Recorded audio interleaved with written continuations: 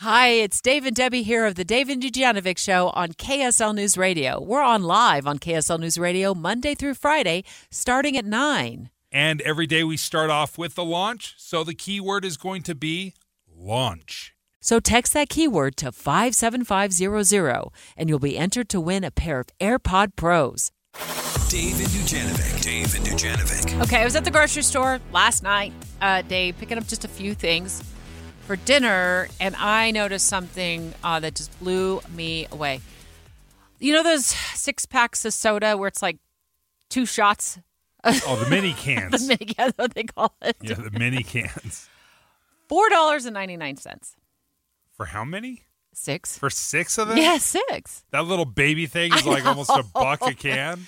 Well, I just thought it was me. And then listening to Utah's Morning News this morning, they were talking about what the Wall Street Journal is also talking about, and that food prices have shot up again. Egg prices were back up again. Meat products also saw some big jumps. Also, carbonated beverages, soda prices jumped a lot. See? So it wasn't just me. That seems like just a wild price for something so teeny tiny. Okay, so obviously from the grocery store, it's really expensive. But if you were to buy it anywhere else, if you were at a supermarket, then it's still a pretty good deal. That being said, the problem is with some of these foods, they so wildly change and they vary from week to week. So I guarantee you this $4.99 6-pack of mini sodas next week is going to be down to $2.99. Okay, whatever. So I won't be at the grocery store. It wasn't then. yesterday. I can't afford to be there. Anyway, I just kept pushing my cart. I was like, you don't need that anyway. I quit soda a while ago. I've saved all kinds of money. So the Wall Street Journal is saying food hasn't been this expensive in 3 decades. And let me get into some of the... let's go down some of the grocery aisles together. I'm looking at a CNN article that really breaks it down quite nicely when it comes to specific food items. It's the price of eggs, too. When are we going to be able to stop talking about the bird flu? Oh, my goodness. It's like worse than talking about it COVID. Never happened before. Like birds never got sick. Well, so bird flu is to blame. And okay. Can we get them do they have a vaccine for that? Bird flu is to blame. 9% that egg prices have shot up since November. I've felt that. I usually buy my eggs at Walmart. And I have seen, first of all, I've seen times when I go there, and this is kind of rare for Walmart, where I'm like, where are all the eggs? Like, was there a run on eggs? Is it Easter yet? I mean, what is going on? This is just a vast wasteland of nothingness in the egg aisle. But they've also gone up. The price has gone up 9%. Okay, I know you don't want to hear about the bird flu, but I don't think we appreciate how widespread it is and how let me just give you a little. 75.4 million birds were wiped out in 47 states. We're just going to eat them anyway. They were going to die either way. I'm the first one to cry when a bird flies into my windshield. I don't need to hear that. I don't need that is sad. Let's move on to beef then. Raw beef steaks up 11%. Non-carbonated frozen juices shot up 20%. So your frozen orange juice? Uh-huh. Yeah, I'm seeing this as well. Just in my own neighborhood when I go shopping. I felt like we had gotten our arms around food inflation. But no, crackers up almost 8%, baby food 7%. Well, baby's got to eat. The baby's got to eat, up 7%. Sugar 7%. Also notice that butter, I stopped baking because of the price of butter, honestly.